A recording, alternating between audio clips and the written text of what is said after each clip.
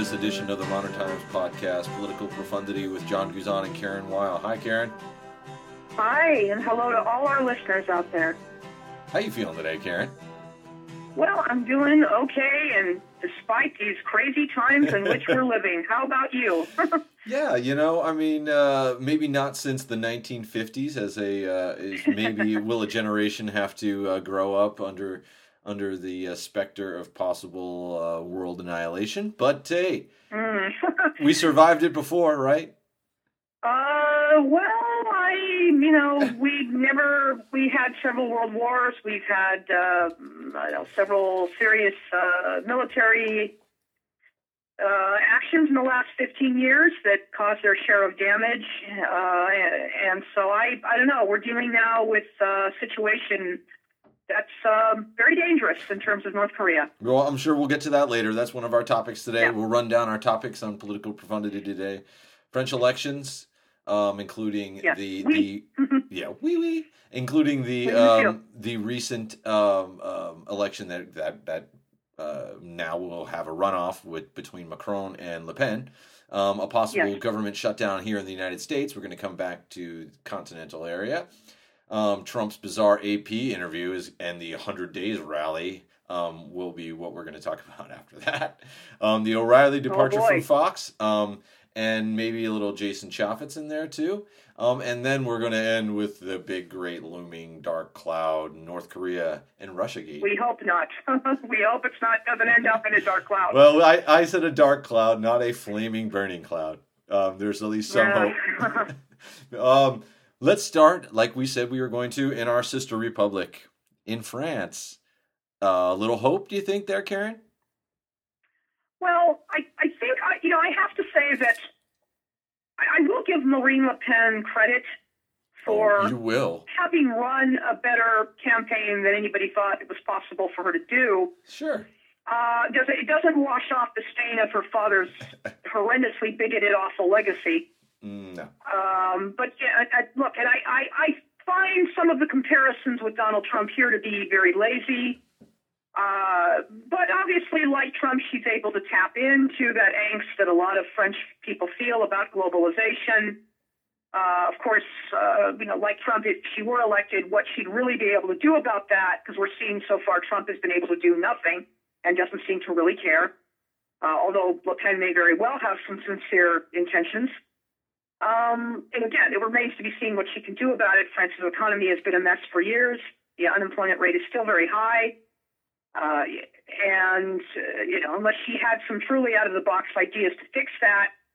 For example, Nicolas Sarkozy, the president who was elected 10 years ago, made some efforts with the work week and some cuts, and then François Hollande went full-fledged austerity, promising he wasn't really going to do that.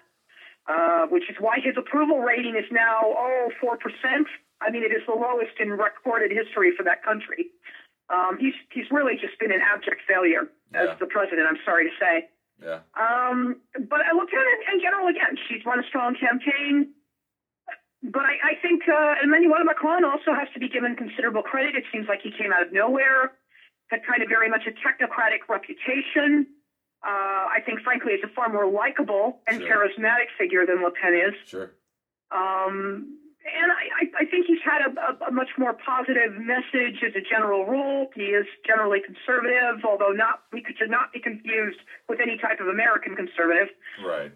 One thing I find amusing is people who've never been to Europe, they seem to think everybody there is some blood-red communist running around naked. And I said, if you travel to France, the UK, as we've seen, the Netherlands, Germany, you'll find they've got their own little red state areas. But again, Angela Merkel, what she considers important is not what somebody like Jesse Helms would have considered important. They don't care about abortion or gay marriage there. They're not fanatical about tax cuts. They're much more pragmatic. If something is good and we have to spend money on it, let's do it. If it doesn't work, well, then we're going to cut it. Don't make it an ideological war.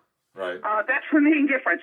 It's not to say that they'd have a lot in common with Nancy Pelosi, but again, there are a lot of gray areas within European conservatism. But at any rate, Macron is no flaming liberal, and I think, some pollsters are saying, and again, we all know it's important, while polling is important, at the end of the day, All that matters is that ballot box and how people vote. Right. And they at least did get it right. I mean, they at least did get it right in the primary. Supposedly, all those polling figures played out with what the actual vote totals were. Correct. And I would say, if you were asking me, and if I'm wrong, I'll come on and admit it. I think Macron wins, but not by much. And same with Le Pen. If Le Pen wins, not by much, and you're going to have an awful lot of pissed off French people. Right, and there's always, there's always the possibility of some sort of scandal or something else kind of tilting that. And I think those are also built in to both of these candidates. There's already been some hay made about Macron's wife and how they met in high school. She as a teacher and he as a student. There always might be something that might come out there to affect him. And then, as you mentioned, I think there's that. I think that danger is going to be sitting with Le Pen through this election time. That something else might come out, or somebody might align themselves with her. I mean, there's always that potential. I mean, it seems like there's a flashpoint potential in this election. Do you think? I agree. I do think, in terms of Macron's relationship with his wife, given the French attitude on these things, I'm not sure that's going to make much of a difference unless there was something so shocking about it that even a lot of French who are very laissez-faire on this type of issue would say, hey, wait a minute, this is not somebody that has the kind of character we want. I think, frankly, for Le Pen, the bigger problem for her is Russian influence. Her campaign got loans from Russian banks. Putin has made, like he did with Donald Trump, and not out of any great love for Trump and maybe none for Le Pen, but he obviously favors both those because they are, for him, the much more useful. Right. I don't want to say idiot, but somebody that seems far more willing to work with him than, say, Emmanuel Macron in France, or certainly Hillary Clinton, had she won the Electoral College. Right. But there's no question who Putin favors, and it's not Macron. Right. I frankly think, and again, it may not matter on Election Day, but I do think Le Pen is hurt far more by allegations of ties with Russia than anything else. And just in general, she has done a decent job of pushing away some of the more vile elements within the National Front that her father, disgustingly embraced. I'm just not sure she can necessarily overcome that quickly enough to win. Right. But again, we're just going to have to see. We're living in very unpredictable times. This has been discussed a billion times. You have a middle-class anxiety throughout the first world where people have chosen very reactionary candidates. If Le Pen wins, let's hope she does a better job than Trump has at reaching out to the people who do not support her. He has done nothing. If she wins, I suspect she might make some legitimate efforts, but it remains to be seen. I think Americans were very nervous, not as nervous about the Dutch elections, which Mark Rutte ended up winning over Geert Wilders, who's an especially unpleasant character. I think we're dealing with two people this time in France who, for their supporters, both could see very positive things in. Yeah. And the mainstream media there could too, I suppose. Yes. Do you think there's anything to the misogyny aspect, I guess, would be a way to play it, because you have the situation where you think that kind of it's some of the Trump base really kind of, I think, benefited from the fact that they didn't want to vote for a woman for Hillary Clinton. I mean, we can't ignore the fact that exists. But then in France now they have a female candidate that's playing the Trump role, and as close as we can make a comparison to these two elections, which are different. Well, I will say that France, in terms of in general, France has not had the best reputation over the years with full equality for women in the political realm or in other sectors of the country. I am not trying to compare it with Iran or anywhere else. Don't get me wrong. So if Le Pen wins this, I think it'll show, obviously, enough French voters have no problem with the female running their country, a country that has been a major world power in the past and certainly remains a very important cultural and diplomatic presence in the world as well as in other areas. there may be that segment, as there is in any country, that will simply not accept a female as a leader. Uh-huh. How much of a difference they're going to make? I think they made a difference here for the presidential election with Clinton. And unfortunately, there were probably a good percentage of Democrats who also didn't vote for her based upon that reason. Yeah. And she also had her own. Yeah, she had her own baggage too. Besides the fact that some people just can't accept that fact. But it's going to be interesting, don't you think? I mean, I know we should probably move on to topic 2, but I think France, France is going to be very. We usually don't really pay attention as much, but I think. Because of the parallels to what happened in the U.S., especially, and what's at stake, it seems like right now, and maybe those same kind of ties to Russian intelligence services. It makes it more interesting this time. Do you agree with that? Oui, monsieur. All I can say is bonne chance en France. Good luck to you, France. Karen, a lot of us are watching carefully. You impress me all the time. Your French this morning has really put the icing on the cake, I think. Merci, monsieur. All right, possible government shutdown. There's been it's been going back and forth lately. The past few days has been border wall for Obamacare payments, and the shutdown's going to happen on Friday. So here we are. Is it going to happen? Let's start there. Do you think? You're already seeing Trump sold like the cheap suit that he is. Now they're saying, the report I saw is that they're no longer making the border wall. They're now pushing it back and being vague. Oh, they'll pick it up sometime in the fall. Again, this is just this red meat to keep the base happy. I suspect because you're starting to see a lot of Republicans, and not just in the Freedom Caucus, say, hey, wait a minute, we can't afford this.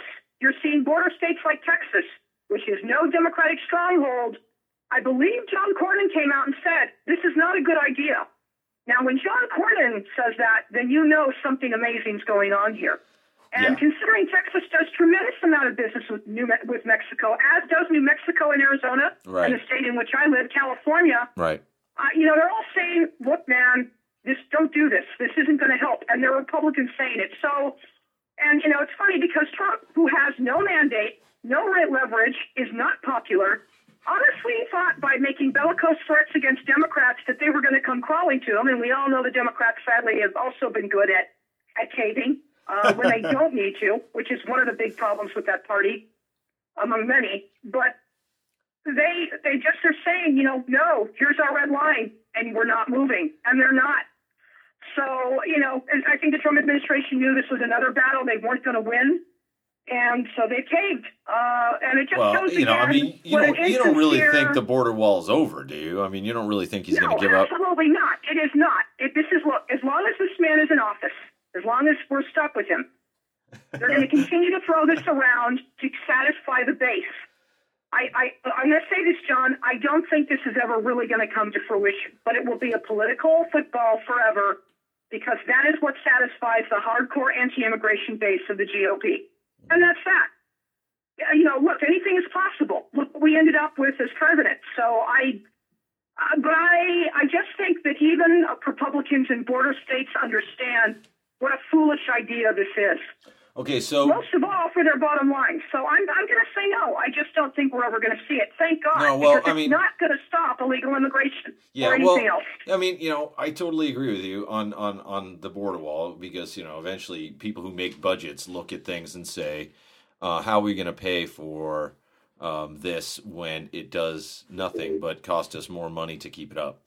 Correct. And so you're always going to have that bottom line. You will literally might bankrupt parts of our economy, at least for sure. We'll have to slow down in other areas. Absolutely.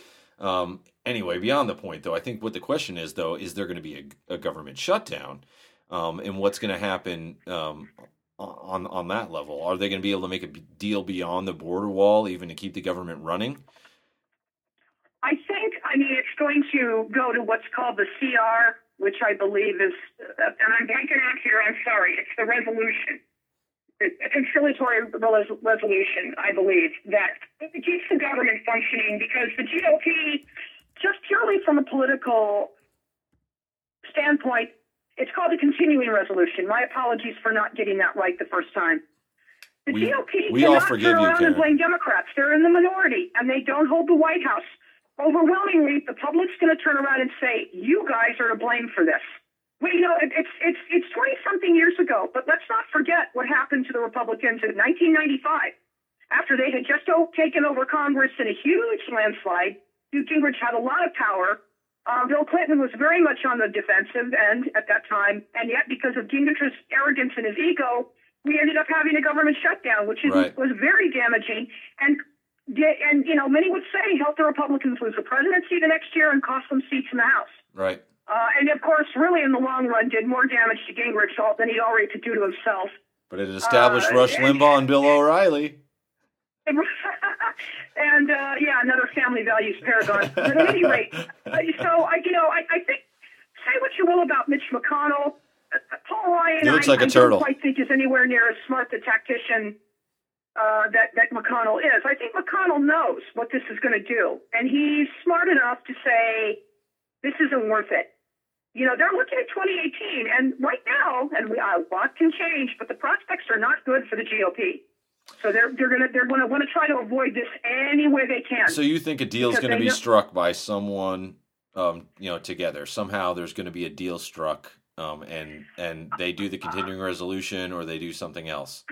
I think it's going to be a continuing resolution, and I think if anything, the deal isn't going to come from Mulvaney or certainly Trump. It's going to come maybe from either Paul Ryan or Mitch McConnell, working with the minority leaders on the Democratic side. Because, Trump, again, simply is not living in reality with this. Yeah, and neither is Mulvaney from what he's been saying, from what I've seen. Is it only me, or does it seem like Trump still, I know, we read the AP interview, and I think, that's our next topic, and I don't want to really ruin that moment. However, does it seem only to me that Trump doesn't really seem like he understands how government works? Are you kidding? So, that's an understatement. Even to the point that, Congress writes the legislation, they come up with the budget, they do all that, and the president's job is really to say yes or no. And, you don't have to do that only after they pass legislation. Of course, that's where the give and take is. The president kind of says, well, I'm going to veto this if you send it over. It's kind of those things, where you there is some negotiation.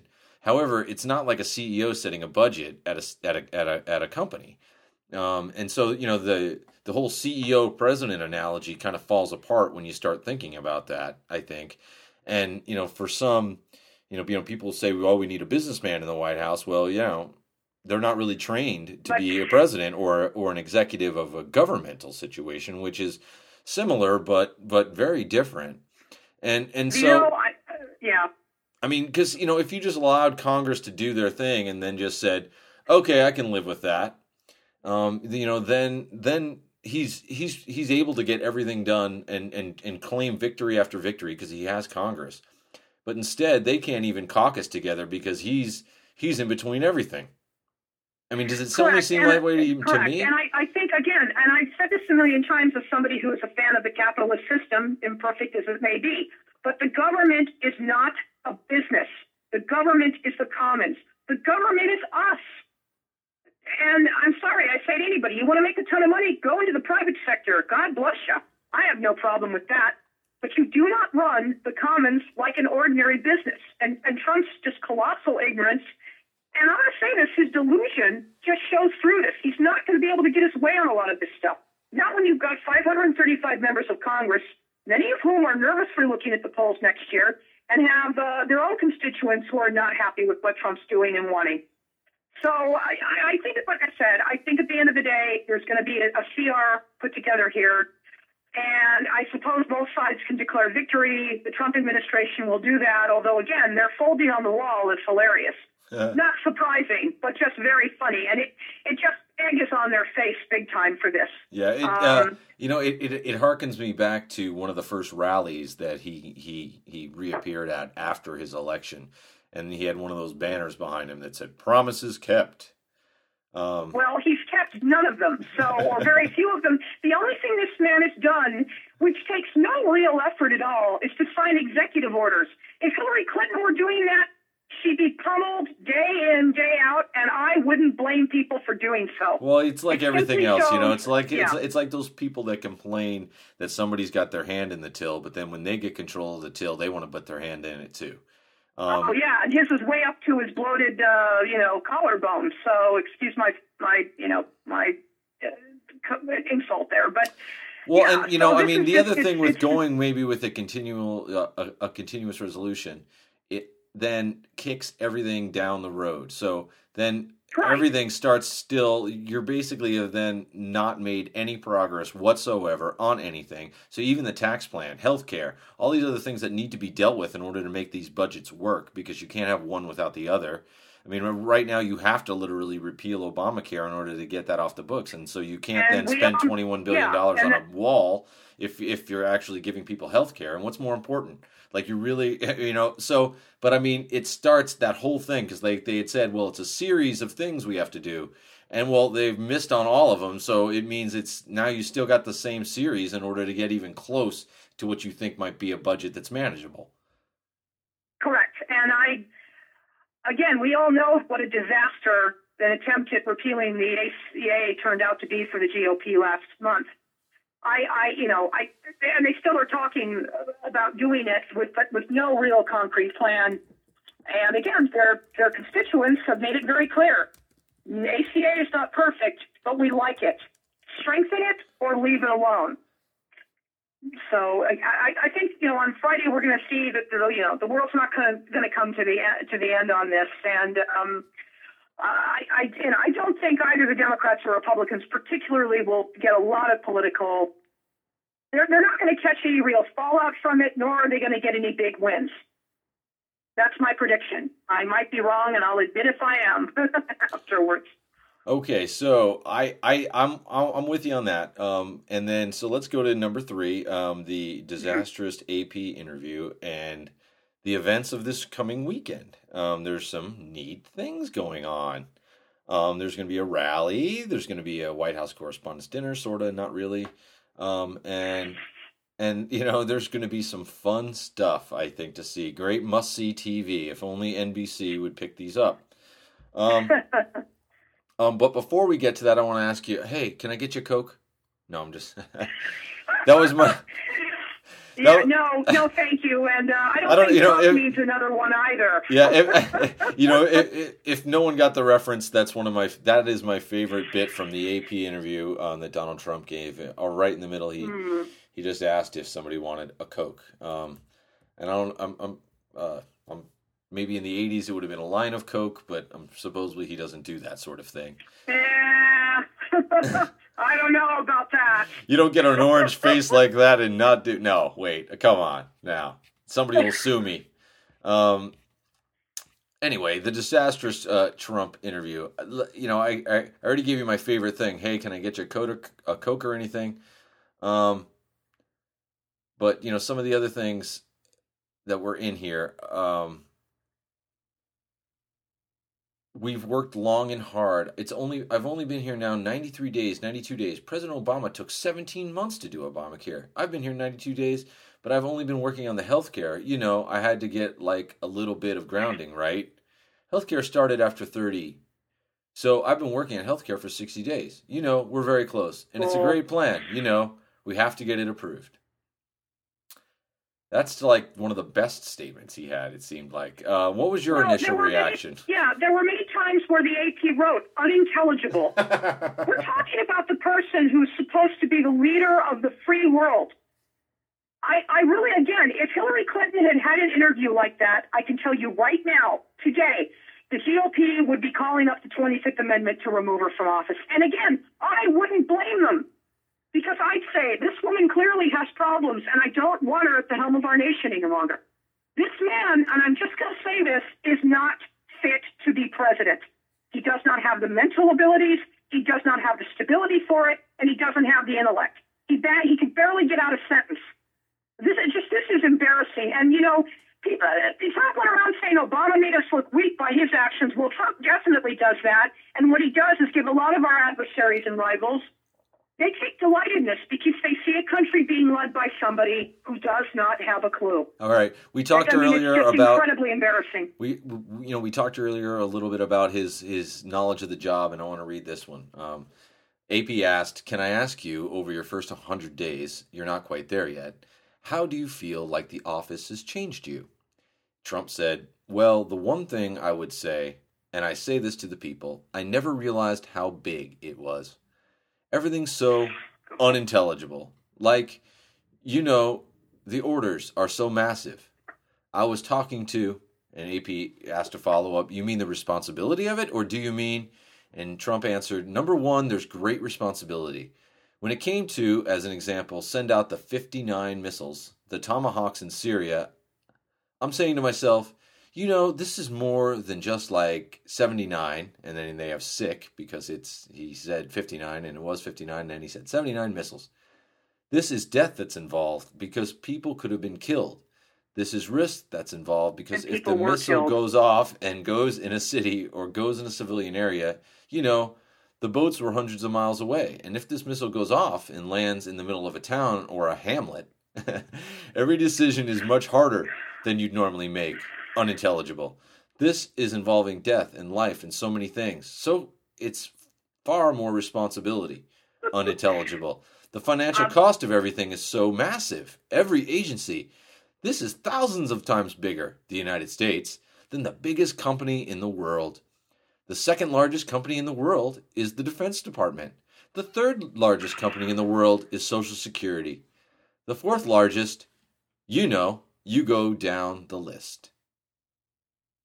AP says, "Right." And then Trump says, "It's massive. And every agency is, bigger than any company. So, I really just see the bigness of it all. And also the responsibility. And the human responsibility. The human life that's involved in some of the decisions." God. So what I liked out of here is bigness and responsibility. I think that could be a new podcast name. In pursuit of bigness and responsibility. So I guess you don't realize that the presidency is going to be big or have a lot of responsibility. I know I kind of I took us on a long read there, but it's intriguing, don't you think? I mean, you had mentioned. Well, I don't think it's intriguing. I think it's incredibly disturbing. I think it's incredibly embarrassing. If people read that and they didn't know who was speaking, I think most people's reaction would be, "This person is on drugs." I'm dead serious, John. I mean, we can be amused at this, but it shows again this man is not mentally stable for this job. And if the GOP, the only other thing I can say on this, honestly, is if the GOP Congress had any decency or really cared about our country, they would invoke the 25th Amendment, remove Trump from office, and install Mike Pence, swear him in as president. Say whatever you will about George W. Bush. And again, George W. Bush compared to Trump is a Rhodes Scholar and every great president we had rolled in one. But, he could certainly be far more eloquent and thoughtful than this. This man is a disgrace. I'm sorry. He has no business being president. That's it. We're stuck with him until either A, the GOP does decide it really has to act, or B, voters decide next year that they put the Democrats in and Trump is removed, or C, he loses in 2020. Right. If God help us all, we're not all killed in a war before that. And there's my hyperbolic statement. But this is just seriously embarrassing and just completely debases the office of the presidency. Karen, I don't want you or anybody listening to mistake my laughter. No. I'm just trying to make a greater point, and I think that my laughter in the background is not because of it was the way that you turned your phrase. I think you put it in a way that I think is accessible, but I think seriously and kind of thinking about it in a serious manner. I agree with you that Trump is a complete embarrassment to the United States, and it comes and goes. I think on what my personal level of, hey, something has to be done immediately. But one of the things that when I think about it contemplatively, I think that part of what we have as our system necessitates us giving him so much patience in order to, if that transfer of power needs to happen, that it's handled completely properly and legally. Oh. And I mean, I guess what I'm getting at is that having patience with even someone as seemingly unfit for the job as maybe we've ever had, especially in modern times where it's so much even more important than it might have been, like with Franklin Pierce, say, for an example, who's widely panned as one of the worst presidents of all time. But the importance of the presidency of the United States in 2017 is way larger than it was in the 19th century. So I think waiting, and letting that time come, because I think you have to do it right, and we don't want it to ever be perceived as political for a lot of the same reasons that I think there's active criticism of Trump. You also have to let the system play itself out in whatever way that it does.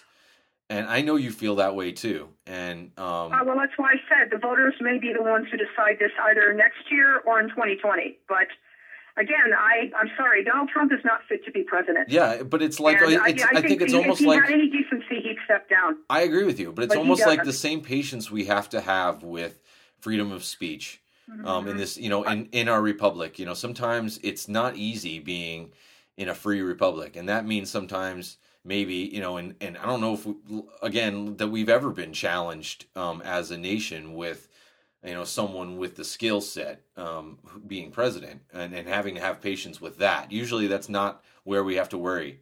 When we have people like they talk about, they step up to the job.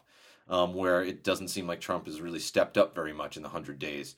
And that's another point to kind of make. And we talked about the 100-day rally and talking about him reaching his 100 days. And I think that, the give and take that's been out there on what he's been able to accomplish, and saying, oh, what is really the 100 days? Well, 100 days isn't going to be what you've completely accomplished. It doesn't have to be there. Even your legislative wins, even if you have both houses of Congress in your same party, are going to be difficult in 100 days. We all know that. It even took Obamacare, like they said, 16 months or more. But what I think is important is how a president acts in those 100 days. And I think that's really what it ends up being. It's, Roosevelt had that 100 days that was very trying for some of the things that he tried to do, and very satisfying for other things that he tried to do. But it showed that he was going to be kind of an action taker, and he was going to be moving forward. And so I think it kind of sets tone. And that's what I think in the 100 days with it, that Trump has done, whether you're judging him, it's not just on what you've done legislatively, it's how you seem to have been fitting into that role as president. And I have to agree with you. It's not gotten any better. It might have even gotten worse than you thought it was, because at this point, unfortunately, it has gotten worse. Yeah, because at this point, he's where he should have been when he first tried to run, or when he got his first security briefing. I mean, understanding the bigness of it all, or the responsibility, maybe he should have showed up to those briefings he didn't show up to in October. Correct. So, I continue. No, I'm done. I just try to calm those people that I know that have no more patience, and it's hard, but then we set a precedent for things that I don't think we want as part of our republic, 50 years from now, how we got rid of him. It's bad enough that he's there. John, technically the Congress would have the right to invoke the 25th Amendment if it felt it was justified. Well, I don't think that's going to happen. Of course, but then you set a precedent on what the justification for invoking the 25th Amendment is. I don't know whether we're there yet, or whether we should always make the bar higher, because if we don't, then what have we said? It's never been invoked before. Look, we've impeached 2 presidents. We've had a lot of things that have never happened before and never been done before, and they happened. So, right. No, I'm just saying. I understand your point. I think we both understand that both of those impeachments were political, kind of well, in the case of Andrew Johnson, I'm not sure it was that political. Johnson, again, was not fit to lead. And, I mean, we're talking 100-plus years ago. Johnson was also a drunk. Now, Donald Trump's problem isn't that he's a drunk. His problem is that he's mentally unstable. That's his problem. So I understand what you're saying, but again, it's going to be ultimately, I think the voters are going to be the ones that are going to decide this. That's right. I mean, I don't think there's anything that would be as effective as that, because we know that there probably is not going to be any legislative accomplishments happening whatsoever, because it seems like they can't Correct. agree. And you can't go into the next congressional season with health care being debated. So if it's not at least tackled by December, it's not going to be until the next congressional elections. So, I think that's the only thing that could be any more impactful, I think, might be then turning over at least the Senate, maybe even Congress, depending on how big of a wave there might be, which, some are predicting huge, others are predicting won't be. And so, you're going to have that election too. Like you said, I think if that's the worst that comes out of it, that there's definitely, control of one house, even if it's the Senate, that changes the dynamic completely, and it puts them in check at least a little more. I mean, I suppose the best possible situation other than Trump's leaving would be if the Democrats did take the House and Senate. Maybe they couldn't impeach and remove, but if they neuter him to the point that he really does become irrelevant and ineffective, that would be better than what we have now, which is somebody who has just absolutely no grasp or understanding of this job and seems uninterested in doing so. Yeah, I mean, it's a shame, but that's where we are. And he can keep on holding rallies, which is what he's going to do this weekend with his more hardcore supporters, but it's not going to change the way the most of this country and the world sees him. I wonder if he'll have that Promises Kept banner up again this week. Hey, let's skip over the O'Reilly thing and Chaffetz and go to North Korea and then jump back. What do you say? Yeah. The North Korean fear and the Russiagate fallout. Today, Flynn, both the aforementioned Chaffetz and Elijah Cummings both came out saying that probably Mike Flynn violated the law by not saying that he got paid by Russia Today for a speaking engagement. And then we also have now a carrier task force actually showing up in the Korean Peninsula, and even scarier talk. Whether anything could actually make it here or not, it creates, like, we had mentioned before we started the podcast, the people of South Korea, they're the ones who are really worrying at this point. The people in North Korea are probably blissfully happy or blissfully sad, in whatever state they're allowed to be in at this time. But we got, there's two big things moving along that seem to be hearkening back to the same old Cold War battles or same old Cold War nemesis, are hanging there. Where do you want to go to first, Karen? North Korea or Russiagate? Well, I think North Korea, frankly, is the more worrisome issue at this point. But of course, again, I hate to harp on it, but when you have a commander-in-chief who most people don't respect or believe, if he's going to start making noise about what a threat North Korea is, it's going to be very hard to believe anything that comes out of his mouth. And of course, people forget North Korea can't hit us, but it can hit South Korea. And an awful lot of people could be killed if that happens. And never mind what China's going to think of that. And of course, Trump in his meeting with President Xi, where he didn't particularly do himself any favors, is assuming that China's going to turn around and fix this. China, I think, unless I'm wrong, has kind of made it clear, hey, wait a minute. Don't drag us into this. Yeah. They don't want to be associated with. They don't want to be associated with the little guy in the gray suit either. Well, correct. And China has a very complicated and sometimes not particularly respectable relationship with North Korea. They used to rule Korea, right? I mean, Trump and Xi both said that they used to rule Korea. Right. And of course, she had to educate him once again on that. Hey, wait, he told him, look, I don't think you understand the history, so let me tell you about it. But I just, again, I'm gonna wade into some territory here that might piss off some of your listeners, but I suspect Trump Our is doing listeners, this Karen, our listeners. Our listeners. I suspect Trump is doing this to take all the attention that he can off of the Russian scandal. And because nothing, it worked briefly with the Syria strike. And, because the Flynn news is pretty big. And, Flynn has already said he's happy to talk to the feds for immunity, which FBI said no. That's what he wants it for, right? Right? That's what he wants the immunity for.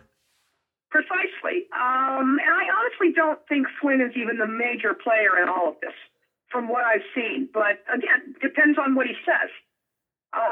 But this is why just any kind of attempt on the Trump administration's part and for action on North Korea, it's not trustworthy. And diplomacy is really the way to go. And yes, nobody denies Kim Jong-un is a bad guy. North Korean government is a terrible, terrible, terrible government. But again, we've had an uneasy peace for the last 60 plus years with them. Nobody would call that ideal. But I'd say that's preferable than hundreds of thousands of South Koreans being killed. Now, and that's my take on it. All right, I have something to ask you. Now, you had mentioned that we can't be hit by North Korea, right? Correct. It's my understanding is we can't. Well, we can't be hit by North Korea by a intercontinental ballistic missile because they don't have one that works or they could get here. But it doesn't mean that there isn't some possible way that there could be a nuclear weapon that makes its way to the United States. Well, sir, look, anything is possible, and given we don't really know everything about North Korea's nuclear program, there are terrible scenarios here. So it could be North Korea has better capabilities than anybody understands. Which again is why the idea of having some kind of attack on that country is not a good idea. It's a terrible one. So again, I'm just hoping some cooler heads like General Mattis prevail with this administration and call off any attempt to do a military strike. Well, I think it's we put a lot of faith, I think, in people now, and saw a clip on the internets this week, one of the John Oliver clips talking about you think everybody's just like, well, he's got Jared and Ivana, and some people, and then on defense issues, well, he's got Mattis, there, but it's like when you're comparing other people to Trump, you seem to give the other people more credit. It's like, well, we were going to rely on a military general to kind of tell Trump he should step back. It's kind of it's one of those items where you might not say that with anyone else being president. And I think the same thing applies. And one of the funny things that I wanted to mention that I thought Oliver mentioned was when he said, well, we're kind of comparing, apples and the orange one because of Donald Trump's skin color. But it is, you mentioned that he might be trying to deflect attention from Russiagate by kind of stoking this animosity between the U.S. and North Korea. But do you really think he's smart enough for that? And does he understand, do you think, because he just mentioned, well, there's responsibility and there's human lives, and, I'm not just doing a real estate deal here. Messing with North Korea. Liar, John, so well, messing with North Korea is nuclear Russian roulette almost, and does he understand that, do you think? I don't think it's a matter of being smart, because he's really not, other than knowing how to work the media. It's a matter of knowing enough that it will take attention away from what is still a very, very serious scandal concerning his administration and possible collusion with the Russians to affect the election. And it may be, look, Trump does have some smart people around him, as nefarious as some of them may be, like Steve Bannon, and some outlier influences like Sebastian Gorka and Roger Stone, who could certainly be whispering in his ear that this would be one great way to just provide some cover. but again, there's so much about this administration that is clouded in controversy and scandal, and that it's hard to see who's really running anything there. I don't think it's Donald Trump. He is simply the conduit for it. Okay, so you mentioned earlier a little bit about this 100 senators. They're calling every senator to go to the White House, so even though they can't go to the White House, they're going to go to the Eisenhower office building, I think, or something like Correct. that. But they say it's never happened before. It's if anytime the president wants to kind of brief the Senate, they go to a secure location underneath Congress, and so odd, weird. It's like the first thing when my snarky side popped up, I thought of the flower symposium scene from the Manchurian Candidate. I thought they were going to get all the senators in there and start telling them about flowers. No, but seriously, it does seem odd. The whole thing seems very strange. Is that more theatrics, calling the Senate to? It's absolutely more theatrics. Trump thinks it's a way to maybe cap off his 100 days of very little in terms of achievement. And it also may be a way to pressure senators who might be vulnerable to re-election. And there are an awful lot of Democratic senators up next year who might be, to be honest, to get them to pressure them to go along with his moves. Yeah, but you think they're just not smart enough to realize that there's nothing to be won by confronting North Korea militarily? I mean, they have the bomb, right? I mean... Again, John, we're dealing with somebody who doesn't really live in reality. He's been able to get away with an awful lot. Well, I'm trying to show just a little bit of political profundity here. How about that? No, right, but I don't. Again, it could pay off for him. He got some good press from the Syria strikes. That faded because it seems like the main problem with this administration, whatever success they seem to have, gets undone by Trump himself, by his tweets, by some utterance, by embarrassing interviews, or by people around him, formerly around him, like Mike Flynn, who turned out to be knee-deep in Russian influence. And that is the main problem with this administration. They simply can't seem to get anything right. Yeah, and like we had said multiple times, I think, if there's nothing there, if there's nothing to the connection between Flynn and Russia, how come he doesn't put that fee on his security clearance form? Good question. I mean, why? I mean, he was a former general, right? I mean, doesn't he know that you would figure that's part of what they have to know. You would think, but as we've seen with a lot of people surrounding Trump, ethics and morality and honesty do not matter. The ends justify the means. Yeah. Now that works as long as it does until it doesn't.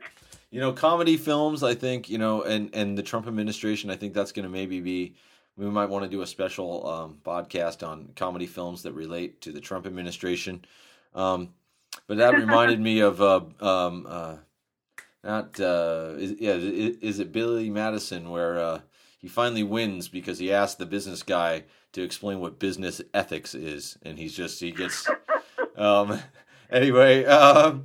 Let's we're almost out of time here. Let's quickly jump into the billow pool and take and maybe have a little slice of Chaffetz on the side. Bill O'Reilly leaves Fox. Do you think he's going to disappear? Is he going to go out into the great wilderness, or is he going to be an internet phenomenon? O'Reilly has millions of followers, like him or not. I suspect either there could be maybe the One Network, which is a hardcore right-wing network, could hire him, the Blaze, maybe Breitbart. He could do his own podcasts and just go solo the way Howard Stern and Dr. Laura have, or Rush Limbaugh has, and built a media empire that way. So no, we're not rid of him. It's obviously, but O'Reilly's departure, I think, shows the power of boycotts. It shows the power of public pressure. And again, O'Reilly has nobody but himself to blame at the end of the day for this. This man had a history of sexual harassment. Most of us remember from 2003, 2004, the scandal involving former staffer Andrea Macris, which O'Reilly never fully denied. And, you already had, you have this, once you have the perception with Fox that this network has serious problems within its management, when we saw Roger Ailes pushed out for sexual harassment of Gretchen Carlson, among others, once you have that perception, there is that effect, that snowball effect that starts occurring. And it just seemed to be, it seemed to make sense that, yes, Ailes was acting in this way. Surely there should be others who are, because that kind of environment rarely is in a vacuum, if you know what I mean. It's often more than one person. Oh yeah, behaving in a manner that is not acceptable. Hey, there used to be an old horrible saying came up in the 90s. That do you ever notice that all the women that complain about sexual harassment or women you wouldn't want to sexually harass in the first place? Well, now what I think despicable. Yeah, but what I think has come actually out to be true, and I think the Fox News thing kind of proves that, is that you ever notice that the people who sexually harass women are people that most women wouldn't want to be sexually harassed by in the first place?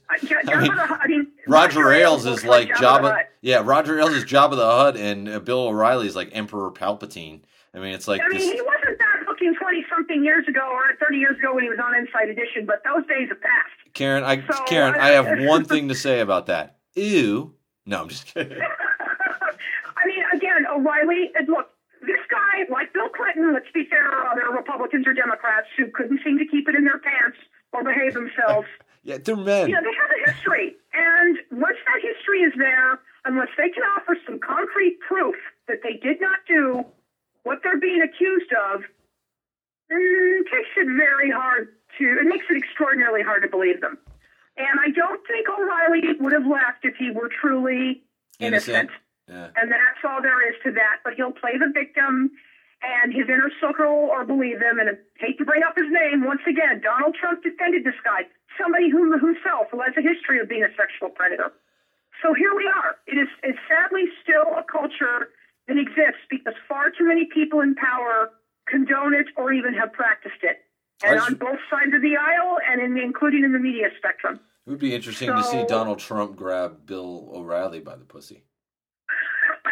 Yeah, God, man, some of us have to eat later. Don't even bring that up. And now there are allegations. Sean Hannity, who frankly is somebody who is just highly unpleasant and dumb as a rock. I'll give O'Reilly this. He's a smart man.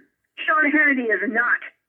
And, but there are now allegations surrounding Sean Hannity, and his behavior right now reminds me, to paraphrase the old Shakespearean quotation, methinks thou doth protest too much. So we'll see what happens with him. But, thankfully these women are coming forward, and there is more support for them. And O'Reilly, even though we won't see him rotting in prison or being on the food line anytime soon, he's being held accountable. Better late than never. So yeah, well, you mentioned, he must have really done something, or else maybe he wouldn't be leaving. And the one thing that the one thing I have to say to that is, $25 million might make it real easy to just go away quiet. Well, precisely. Look, Fox doesn't need this. His show lost all its sponsors, and that I don't care who does it. At the end of the day, if your show becomes associated with the controversy, no matter what it may be, from the right or the left, your employer is going to say, you know what, you're damaging our brand, and it's time to part ways. Here's your final check. Adios. Yeah, and O'Reilly doesn't need it anymore.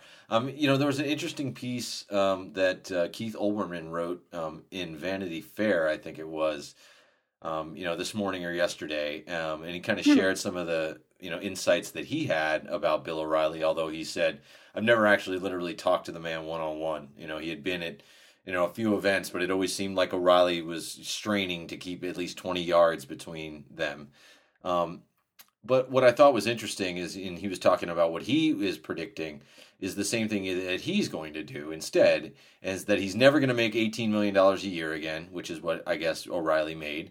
It's just they don't pay television personalities that kind of money anymore.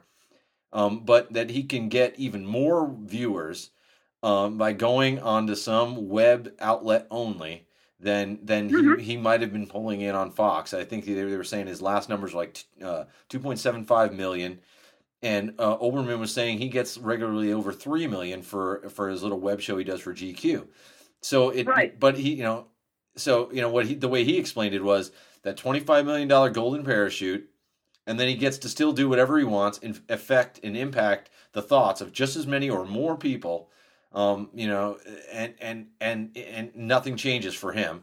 And he probably can be free to sexually harass whoever he wants to work for him, for the foreseeable future. But that's, very interesting, I thought, what Olbermann said, and it seems to make complete sense, and I wouldn't be surprised. Yeah, I think Olbermann is right. And look, O'Reilly's not going away. He's part of that world. We're never going to get rid of him. But, his credibility is shot.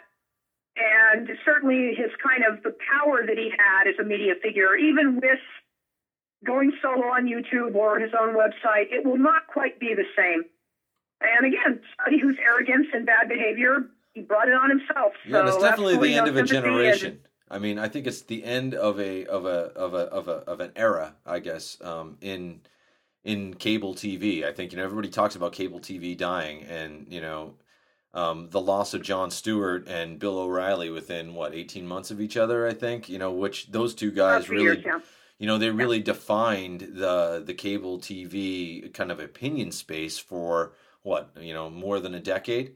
And that's now really changed. It's going to be interesting to see what kind of comes out of that, and whether it ends up being completely, kind of almost deregulated in a way, just kind of spread out to the people or different groups, different new news organizations are going to be coming out. But it's going to be interesting to see what happens moving forward. And Fox, I think, also is in that tenuous situation. They were built on the opposition party, at least for the last 8 years, and even before that. And now they've kind of taken over everything, and they don't know what to do with it. It's like, they got the keys and they don't know how to drive. Exactly. I think you sum it up very well. Well, good. I'm glad we summed it up well, because we are out of time. It was great talking to you, though, and I hope everybody enjoyed it as much as I did. Well, I did, and I know I had a lot to say today, so thank you. Karen, you always have a lot to say, but you know what? The good thing about it, they're always very heartfelt and usually very educated responses. And we all make our mistakes, and the last one I want to point out was I said Vanity Fair for the Olbermann article. It was in Variety, so apologies for that one. And that's proof that everyone makes mistakes. But Karen, thanks again. Thank you, and thanks everybody out there listening. Really appreciate your support. We'll talk to you later. Next week, about 2 weeks. I think next week we're doing a sports, and then Karen and I will be back a couple weeks after that. Appreciate it, everybody. Lord knows what we'll have to talk about. Hopefully we still have power. Thanks. Exactly. Thank you.